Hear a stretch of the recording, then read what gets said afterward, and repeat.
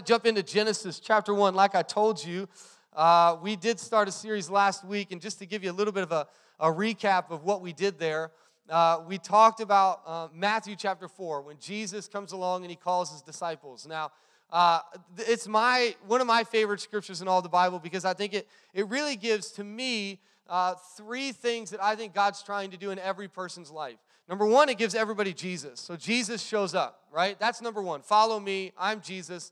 Walk with me. So that's number one. Two, it says that he says it to them. So that's community. He doesn't just say it to Peter, and he doesn't just say it to Andrew. He says it to them.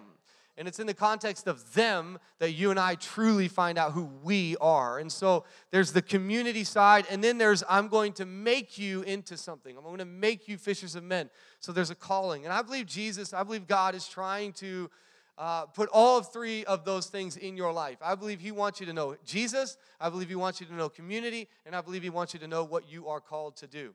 And so in this series, we've been talking about calling. And what we said last week, and we're just kind of building. Like next week, we'll get into your work and career, which I think is where a lot of people get hung up on calling. And then the week after that, we'll talk specifically about what it is you are called to do and how do you discover that.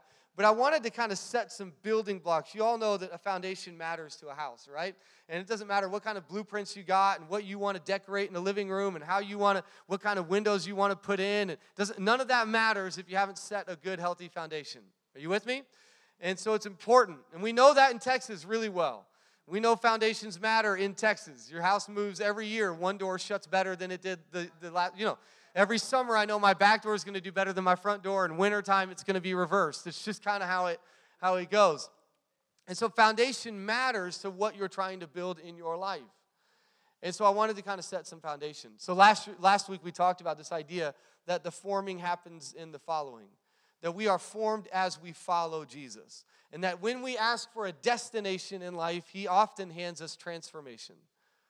That it is rare that we will get somewhere without becoming someone. And it's important and it matters that that's why vision is always beyond where you are.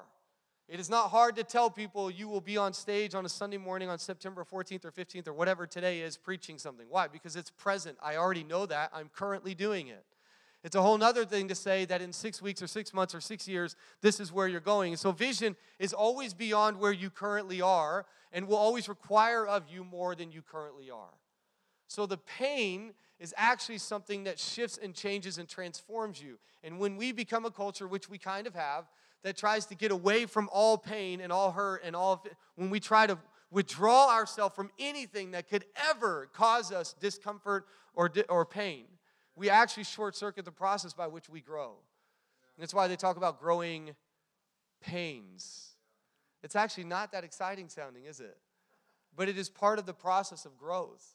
It is not there to hurt you, but it is part of when we walk through certain situations. And so God gives us transformation. Today, I want to set another building block. I know today I'm not going to tell you exactly what you're going to do with the next 7 days of your life. I'm not going to tell you exactly what every career you ever going to have is going to look like. I'm not doing any of that. I'm trying again to set a bit of a building block for you and I. So I'm going to read out of the Message translation. I apologize for all of you who've been such good listeners that you know that I read out of the HCSB often, and so you went and bought one, Bruce Raubach. But I know that you will be okay with this because it's a good word out of Message translation. So Genesis chapter 1, reading out of the Message. This isn't even the Message. This is the New Living right here.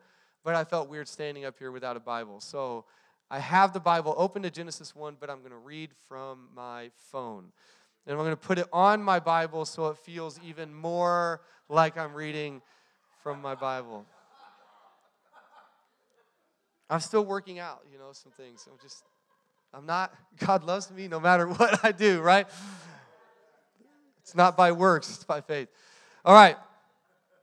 Genesis 1, out of the Message translation, says, God spoke, let us make human beings in our image. Now, he's made everything else before now. He's separated night from dark. He's separated waters. He's done all the stuff. He's made the earth. He's made animals. He's made plants. He's built all of these things. And Genesis 1 is really kind of a macro level view. It's the 30,000-foot view. Genesis 2, when he leans in and breathes into Adam, it's like kind of that's the really into the nitty-gritty of how it goes on. So Genesis 1, we're getting a big, broad picture of what God is doing on the earth. And what many of us get frustrated by is that we are waiting to find out what our purpose is or where we're going to be placed, and all the while God is developing and creating the place for our purpose.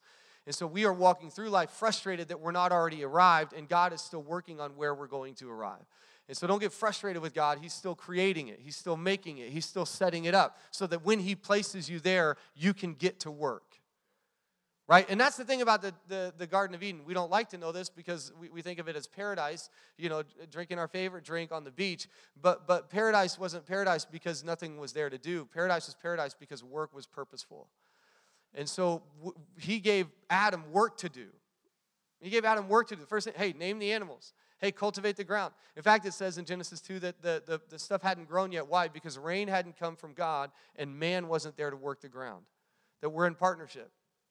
Okay, so Genesis 1. I've only made it one sentence. Here we go. Genesis 1. Let us make human beings in our image. Make them reflecting. Everybody say reflecting. Make them reflecting our nature.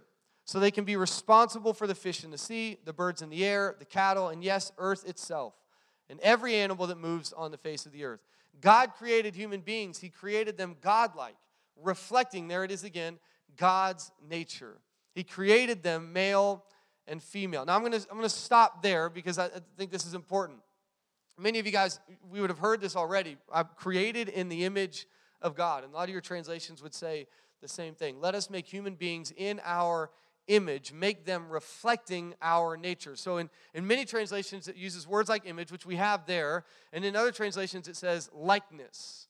So what does likeness mean? And to be truthful, the Imago Dei, which is kind of the principle, the theology of made in God's image, is still, to this day, something that theologians debate or at the very least have good discussion around. Not because they don't believe it's true, but because they're trying to decipher or determine exactly what it means for you and I. Now, at the core of it, we're going to talk about what it is, but at the end of the day, they all would agree that in some way it is meant for us to represent God on the earth. No matter how you slice it, no matter exactly to what extent you would take it, some would go because they don't believe that we don't look actually physically like God. No matter how much you thought that of me, we don't actually look like okay, cool. But you know what? I'm actually glad you didn't laugh because maybe that means you think I look a little bit godlike. Okay, so but to what extent do we take that? To what extent do we take image and likeness? To what extent do we bring that into the world? But at the very least, they know it is meant to say that we at some level look like God on the earth. And in fact, John Mark Comer in a book called Garden City, which I would recommend highly if you're questioning career or work, and if you want to be challenged on what it is to rest, because rest and work go together. You're meant to work hard and rest well, and then go work hard some more. Some of us are really good at working and not resting, and some of us are way too good at resting and not working. It is meant to be both. We are meant to be people who rest so that we can work well. And so it is meant to go together. But in his book, Garden City, he says this. The word image is tselem in Hebrew. It can be translated idol or statue. An idol is a visible representation of an invisible being. We are God's statues on the earth. Isn't that amazing? And this is pretty subversive for the time. This is not something that people would have been used to hearing. In most God narratives of the time, it was that gods were tired of doing the work, so they made humans to do all the work because they didn't want to do it anymore. And the word image at the time was used to represent kings. So Pharaoh would use this word to describe himself as a representation of God. I am as Pharaoh, not as a commoner, not as a peasant, not as a person in the kingdom, but as Pharaoh, I represent God. So you must bow to me. Right? Similar idea with King Nebuchadnezzar. We see the same principle. When men become powerful, they begin to think that other people are there for them. And so that's the idea. The image was to be a bearer of God's image on the earth so that they could rule. But what happens in Genesis, when people begin to read this story, what does he say? God says, let's create all what? Human beings in our image. In other words, all people were created to bear the image of God on the earth. All people. Hopefully that kind of encourages you a little bit, that you and I are meant to be his image bearers wherever we go. That you and I are meant to look a little bit like God in the places we go and with the people we meet in the streets and hearts of our city. That's the purpose of our life in many ways, is to be those who bear His image, who remind people of something greater and bigger. See, human creation was at the pinnacle of all creation. We are the only species that does a lot of things, but one of the only species that wakes up every morning questioning their purpose in life. We're the only species who wakes up and goes, should I even go to work today? We're the only species who wakes up and goes, do I look okay today? The only species that wakes up and looks in the mirror and goes, I'm not sure I want to walk out the house looking like this. We're the only people who question after 6 years of doing the same job whether this job was ever for us. We're the only purpose to question what our calling and our purpose is. Why? Because we bear the image of God. Our thought process and what we believe about life is so much more unlimited than other species on the planet. But it also, for us who don't always understand our full identity, causes big questions for us. And so here's God going, no, you are all meant to bear the image of God on the earth. You are all meant to bring a bit of heaven to the earth. You are all meant to remind people that there is a creator. I remember when I pick up the phone, this happens on a fairly regular basis. If it's a family member or a friend that both my dad and I talk to on a regular basis, if they call me and I answer the phone, this is how I answer the phone to pretty much everyone. Hello? And if you have ever talked to my dad on the phone, you know that is exactly how my dad answers the phone. Hello? I've had on multiple occasions someone go, oh, Paul? No, this is Brandon. You sounded just like Paul. Why? Because I bear in many ways His image. You can look at pictures. Why? There is a resemblance between me and my Father because I come from Him. I was created by Him. I was brought into the earth by that. There is something there that resembles. We have a reflection. We have something, a likeness. And so when I say hello, they hear Paul. They don't just hear me. When I see people, I don't just see them. I see that there is a lineage. There's something behind some of the things that they're doing, saying, or acting like. And we have that in our lives. And that is what God is intending for us, is to be people who bear His image. And it says that we would be responsible, reflecting His nature. And my friend Josh Shibe, who pastors C3 Kansas City, they celebrate 3 years today. So if you follow him or anything, send him a message. Tell him congratulations. It's hard pioneering a church and making things happen. That's what Josh and Morgan have done with their 2 girls. It's just some of my best friends.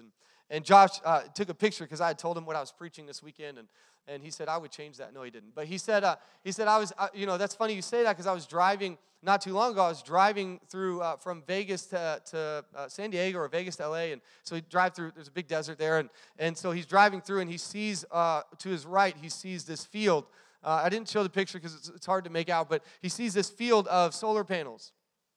Right in the middle, smack in the middle of these solar panels is a tall pole that stretches up, and at the top of it is a mirror. And the mirror is reflecting the light from the sun down to the solar panels and spreading it out across all the solar panels evenly. It's reflecting the light. Now, what's interesting about a reflection is that it is not up to the thing being reflected, it is up to the thing that is bringing the reflection to be adjusted. In other words, it is not up to the sun to move, it is up to the mirror to move. So many times we want God to move to be more in our image, but actually it is us who must be adjusted to look more like Him. We have to be people willing to adjust our lives to reflect more of His life in us. Right? And when we do that, we actually begin to spread out light and life into the earth in a way that we wouldn't otherwise. He is using us and living life with us and doing life with us that we might reflect His nature on the earth, that people might just get a glimpse of what heaven holds, might just get a glimpse of what God looks like. I mean, that's a pretty big responsibility, right? In some of your translations, it uses the word rule, or in some it says to have dominion, right? And we hear those words and they sound pretty intense. I love medieval movies, medieval shows. I don't know why. I love the idea of I just love castles and all the stuff. I'm hook, line, and sinker every time one of those new launches on Netflix. I think they're all good. I don't know why. I don't know if it's the swords. I don't know if I'm just fascinated by the idea that they never had a phone, never had like it was just castles. Like, you do your thing. But there's something about the nature of that and what it is, and we hear the word rule or dominion, and that's what we think of, don't we? We think of castles and kings and subjects. We think of people who have to do what we tell them to do. And I love the Message translation because it translates it just a little bit of a different way, and I actually think it's better to our understanding of what the word actually means. Because we all love the idea of us being the leader. We all want to be the boss. We all want to be the person in charge. We all want to be the person who makes the decisions because there's one decision that we didn't like that our boss made. But we don't realize that once we become the boss, it ain't just that one decision that has to be made. Right? We like the idea of it until we are the person. We like the idea of being the leader until we're the one leading, responsible for the decisions that everyone's making.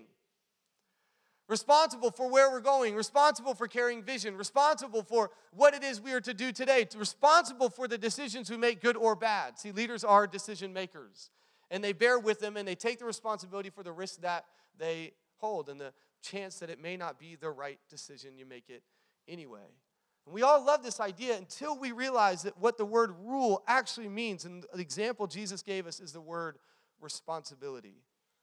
See, the greatest way we can reflect what God wants to do is by taking responsibility of what he wants to do. See, we want to reflect God on the earth, but we won't take responsibility for what's happening on the earth.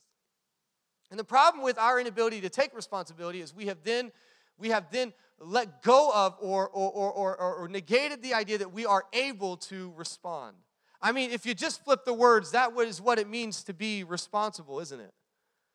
To be responsible. That's why we don't take responsibility, because if we don't take responsibility, we do not have to respond.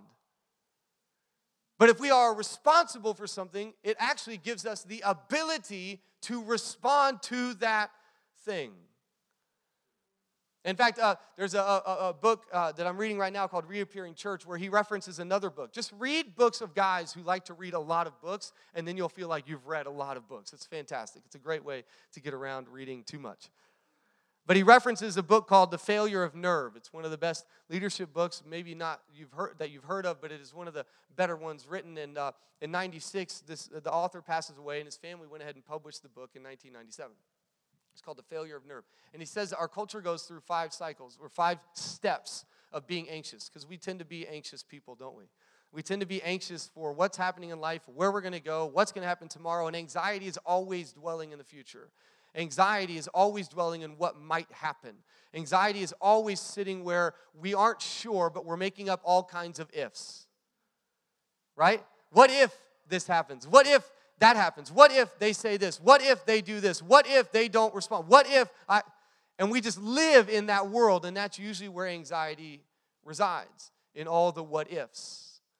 Right? And so he writes this 5-step process that happens, and it begins with reactivity. We are reactive people.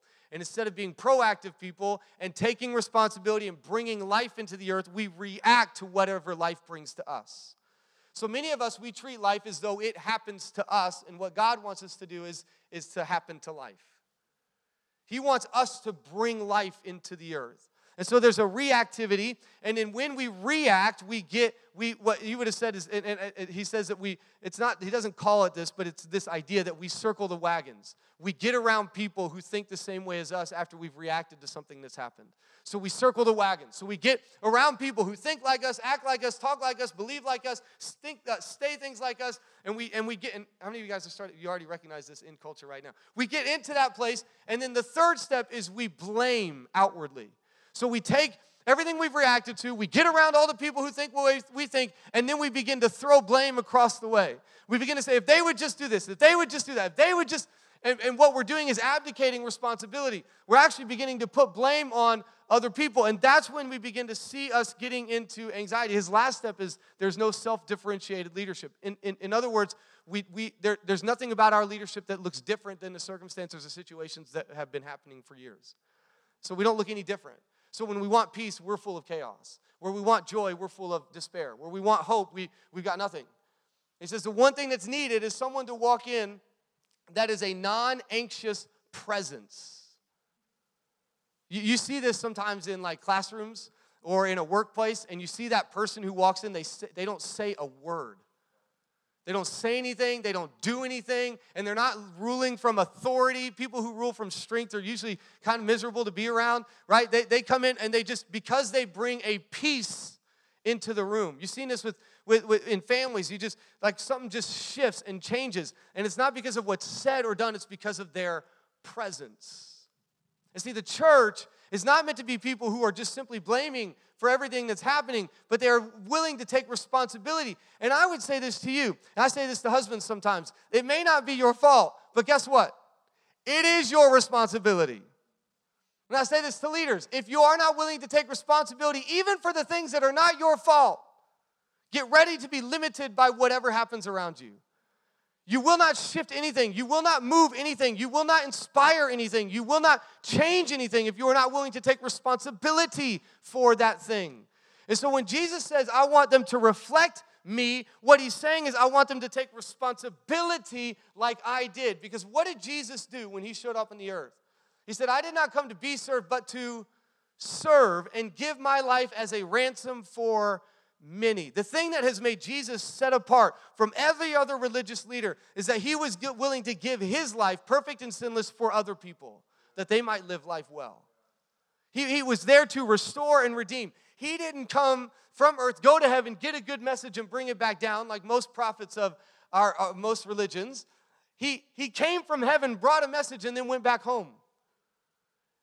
It's something about Jesus that is set apart. He brought something that looked different than what was on the earth, but he wanted it to reside on the earth. And he brought it to you and I, and he gave us responsibility. The best way we can reflect God on the earth is to take responsibility for the earth. Now, some of us in the description read, the birds of the air and the fish of the sea and cows. Cattle was in there as well, right? We kind of tend to go, okay, so is this like an environmentalist? What is this? Well, ultimately, at the time when this was written, those were the resources of the day. That was everything of the time. Now, I do believe we should take responsibility for the earth. Absolutely. I think we should. It drives me crazy when someone throws trash out the window. It's lazy, right? It's just lazy. Regardless, but that's not all this is talking about. It's saying everything that is at resource, everything that is available to you, everything that is out there, the stuff you have, all the things that have been created since the garden, everything that's out there, guess what? You need to take responsibility for it and make it better. Because if you read further on, and we'll read the rest of Genesis 1:26 through 31, he says this, God blessed them, and he says, prosper, reproduce, fill the earth, take charge. And then here comes that big responsible word again. Be responsible for fish in the sea and birds in the air, for every living thing that moves on the face of the earth. Then God said, I've given you every sort of seed-bearing plant on earth and every kind of fruit-bearing tree. Isn't that interesting? He's not just talking about what's on the tree. He's talking about the seeds that are within it. That God is a God of sowing and reaping and sowing and reaping and sowing and reaping. I give them to you for food. To all animals and all birds, everything that moves and breathes, I give whatever grows out of the ground for food. And there it was. God looked over everything he had made, and it was so good, so very good. So here's the way I would say it. Your job description is the image and likeness of God. That you are a human being. That ultimately what we're trying to say when we say we are human is to say we should reflect God on the earth, that we bear his image in our lives. But then there's a job description. Your job title is to be image bearers, and your job description is to reproduce, to be fruitful, to multiply, and to take charge. Every believer should be a person who believes in the potential of what is. I think far too many believers are limited by what is currently happening and not speaking enough future into what could be. So when they walk into a certain particular place and someone is complaining about something, they don't know what they're supposed to do. Because all they can do is hear what's being said, and they've not yet borne with them the image of God in their life. So instead of saying, yeah, but what if? Yeah, but God can. Yes, but there is. We just kind of shrink back. But see, people who have seeds and people who are a reflection and people who are meant to cultivate what God's given them have to be people of faith and vision. They have to be people who see evidence of things unseen. They have to be people who have a faith in what could possibly happen to bring about what God intended. One commentator, and this is a big quote, and I didn't put him on the screen today, so you'll just have to follow along as I read it. It says this: rather, this seems to support, and he's talking about Genesis 1:26 and the mandate and everything that's given there. He says, this seems to support the idea that God endowed human beings with a certain kind of awareness, one which animals and birds and fish were not given. In other words, humans would possess the capacity for reason, morality, language, personality, and purpose. In particular, the ability to use morality and spirituality are unique to human beings among God's creation on earth. Like God, we would possess the capacity to experience and understand love, truth, and beauty. Humans are made in God's image in another way, as a model or a representative. God is the maker, and all of creation belongs to him. He is Lord over it. However, in the moment of creation, God gives mankind the responsibility to rule over all other life he has made on the earth. In that sense, humans would stand as God's image, God's representatives on earth as we rule over and manage all the rest of creation. John Mark Comer says in Garden City like this. He said, one Hebrew scholar translated it as, the word rule, he translated it as this: to actively partner with God in taking the world somewhere. To actively partner with God in taking the world somewhere. See, again, I think we get so boxed in on this word calling or called or purpose or destiny. What are we made to do? What are we called to do? What are we purposed to do? We get so boxed in on this idea that if we pick the wrong career, or if we move to the wrong city, or we make the wrong decision, or we date the wrong person, we get so locked into all these things that we'll spend weeks and months and even years debating what it is I'm supposed to do, what it is I'm supposed to make happen, what am I called to do, rather than realizing that God has not limited your calling to a particular time and place. That God has given you something to cultivate right now, where you are, wherever you are. And I understand that there are times where we don't like our boss. And I understand that there are times where our marriage isn't good. And I understand that there are times where the environment we're in is not conducive to what God wants to do in our life. But it is not us going, oh God, it is, just fix it. Just make it happen. God goes, no, you are the image bearer of Christ on the earth. Reflect my nature and watch as you reproduce. Watch as you multiply. Watch as you take charge. And be people who partner with me to take this somewhere. Will we be people who take our city somewhere? Will we be people committed to taking our planet, taking our earth, taking our streets, taking our workplace, taking our families somewhere?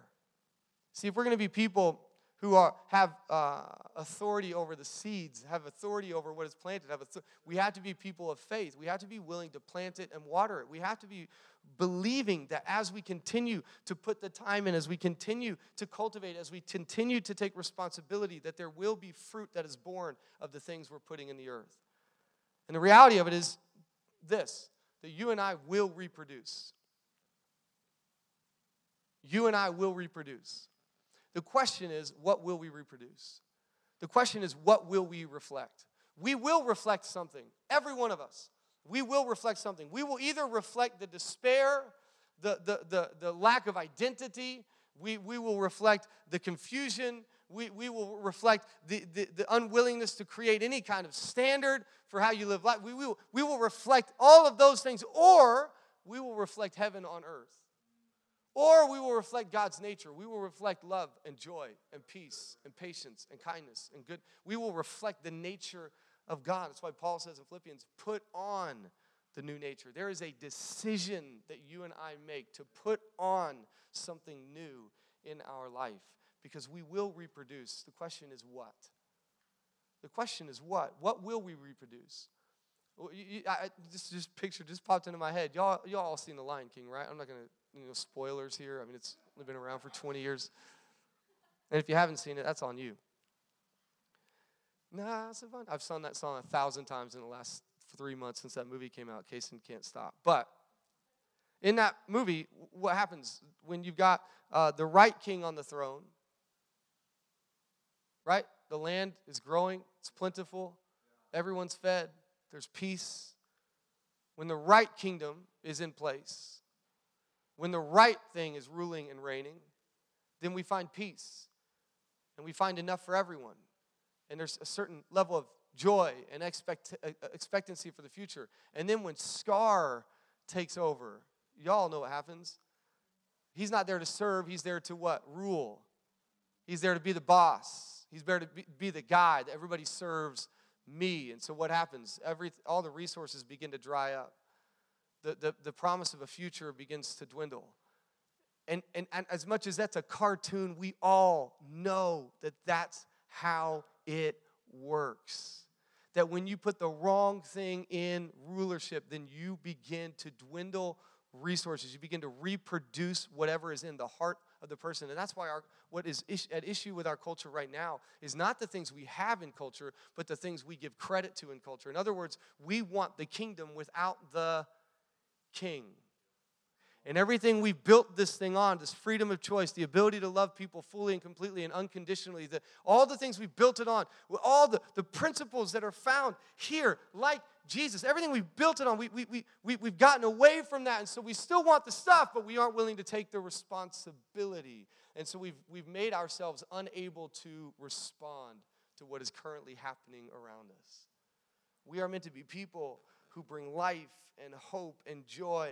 In fact, Jesus did this, right? Jesus, our ultimate example. Jesus, the one that we are supposed to look like. Jesus, the one that the Holy Spirit is shaping us more and more like every single day. In Hebrews 1:1-3, in the Message translation again, it says, going through a long line of prophets, God has been addressing our ancestors in different ways for centuries, speaking of the Old Testament.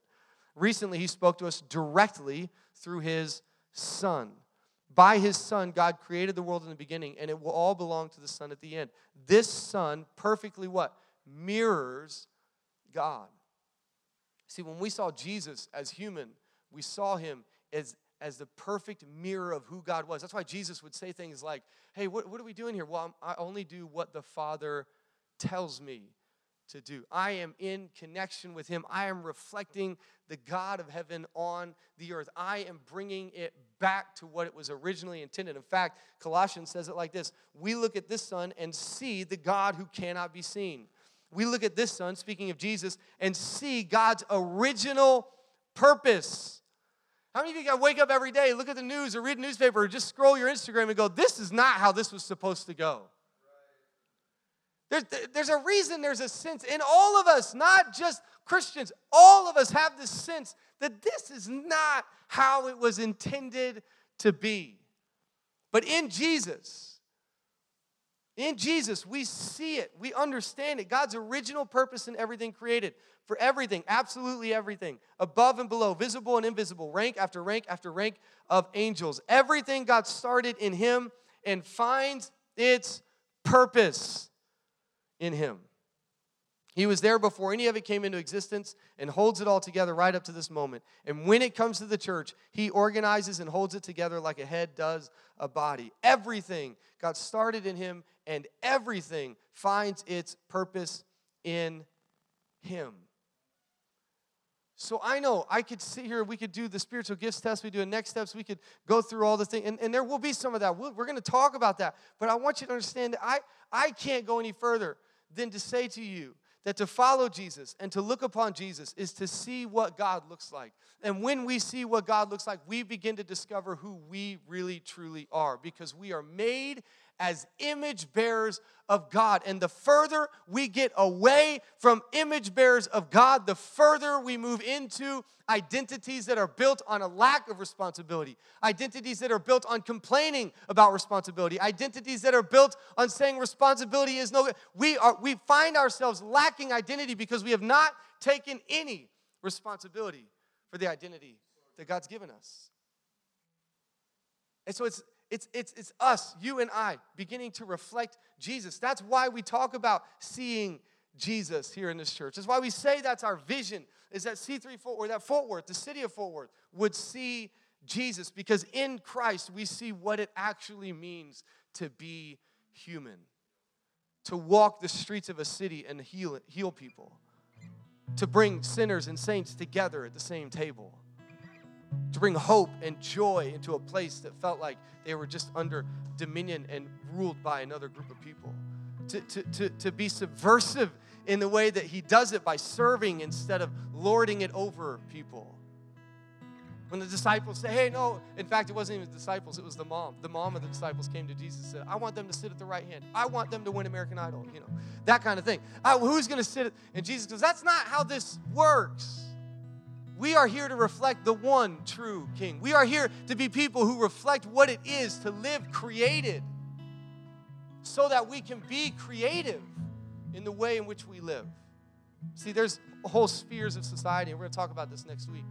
There's whole segments of society that are waiting for someone to walk in the room, to walk in the place, and bear his image and reflect the love and joy, the wisdom, the courage, the faith that it takes to bring heaven to earth and to quit putting responsibility on somebody else, but to take responsibility even if it isn't our fault. See, the issue of our day is not the policies, it's the humanity. It's our inability to be human. It's our inability to take responsibility for the fact that we reflect God on the earth. And so we don't take responsibility. And so we begin to blame every other thing. And I just tell you, there's nothing more important right now than to recapture what it means to be human. What it means to love people well. What it means to forgive. What it means to own our part in whatever part we play. It is us who are willing to take responsibility and partner with God to take this earth somewhere. And just like Jesus, who reminded us of what Adam was supposed to do. Romans 5 tells us that there was the first Adam. It was given to Eden, and well, he kind of messed that up, right? What I love is that God didn't just end the project there, right? He said, okay, well, let's do this again. And he sent Jesus as what the writer of Romans, Paul, would have said, is the second Adam. He would have said, but he brings with him grace. He brings with him a new kingdom where sin abounds, grace abounds much more. I've reset what it looks like. I've restated through Jesus what it was all intended to be. And I'm showing you that through Jesus, you are not limited by the fact that it isn't what it should be. You are not subject to the fact that it isn't what I intended for it to be. That you can still rule and be fruitful and multiply and take charge and bring life wherever you are. You are not limited by the fact, like in the disciples in Matthew 4, by the fact that you throw nets. You are not limited by that. I'm still going to call you fishermen, but I'm going to take the limits off and you're going to go fish for people. And you know what's great about fishing for people? You can do it anywhere, at any time. Maybe your calling is bigger than what you think it is. Maybe it pervades everything you do. Maybe it goes wherever you go, because your first calling, the thing you were made for, your job title and job description, is that you and I are created in the image of God to reflect his nature on the earth. No matter our career, no matter our season of life, no matter our situation, no matter the things that have come against us, because we are made in his image. And we can say that with confidence and with strength, that in Christ Jesus, I become who I really am meant to become. Why don't you bow your heads? Lord, I thank you so much for today. God, I thank you that we are not limited by the things around us. God, we are not even defined by those things. We are simply called to be reflections of you. And for some of us, we've gotten so far away from that. And we all do that. It's not like one of us is more bad than the others or messed up worse than the others. We've all done that. It's part of what sin does. Sin takes us further and further away from bringing heaven to earth. But what you did through your son is to say, no, listen, if you trust in Jesus, if you put your eyes on Jesus, the author and perfecter of your faith, you will run this race with endurance. You will run this race with faith. You will run this race and bring life into the earth. And I've given you the opportunity now to take responsibility for the place that I've put you, for the people I've put you around, for the street you drive every day, for the people you interact with on a daily basis.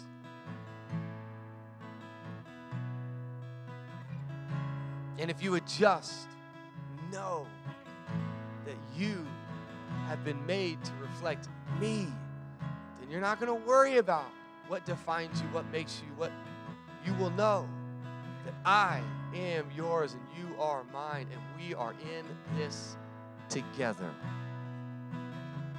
If you see Jesus, you see heaven. If we can get people to see Jesus in us. Today, right now, I want us to be a people committed to taking responsibility. I want to be a people committed to reflecting Him. I want to be a people who reproduce. I want to be people who bring life, bring hope, plant seeds. Come on, take care of creation. We would be people who really own it. And as we continue to look upon Jesus, as we continue to pray, continue to get around people, as we continue to read the Word, as we continue to seek Him out, He will continue to grow us more and more into the image of Christ so that we can reflect God on the earth. So that when people hear us talk, when people see us move, they're not just reminded of us, they're reminded of something bigger, something greater, something of more purpose, something even with greater intention. If that's you this morning and you say, I want to reflect Jesus. For some of you, that means you need to give your life to Jesus for the first time. You need to go, I'm in. But for others of you, it's just saying, okay, I'm coming back. I'm coming back home. That's repentance. Repentance is saying, I'm letting go of what has been defining me, of the things I've been pursuing. I'm coming back home. I'm coming back to Jesus. I'm coming back home so that I can fully reflect heaven on earth. So I can bring what I know is really humanity into the earth. Take responsibility for the seeds that have been put in my hand, that I might sow them with potential on my mind, with faith in my heart, with a belief about the future. If that's you this morning, you say, okay, I'm coming back, or I'm readjusting this morning, or maybe for the first time you're saying, I want to see Jesus in me. If that's you this morning, I want to pray with you, I want to agree with you. So I just want you now, if you could you just raise your hand where you are, and I'm going to pray with you. If you say, I want to reflect Jesus in my world and where I am and what I'm doing, I want to reflect Him more than I currently do. Anybody here this morning, I want to pray with you. Thank you so much. Thank you so much. Anybody else, real quick, I just want to pray with you. I just want to agree that God's going to continue to shape you more and more into His image.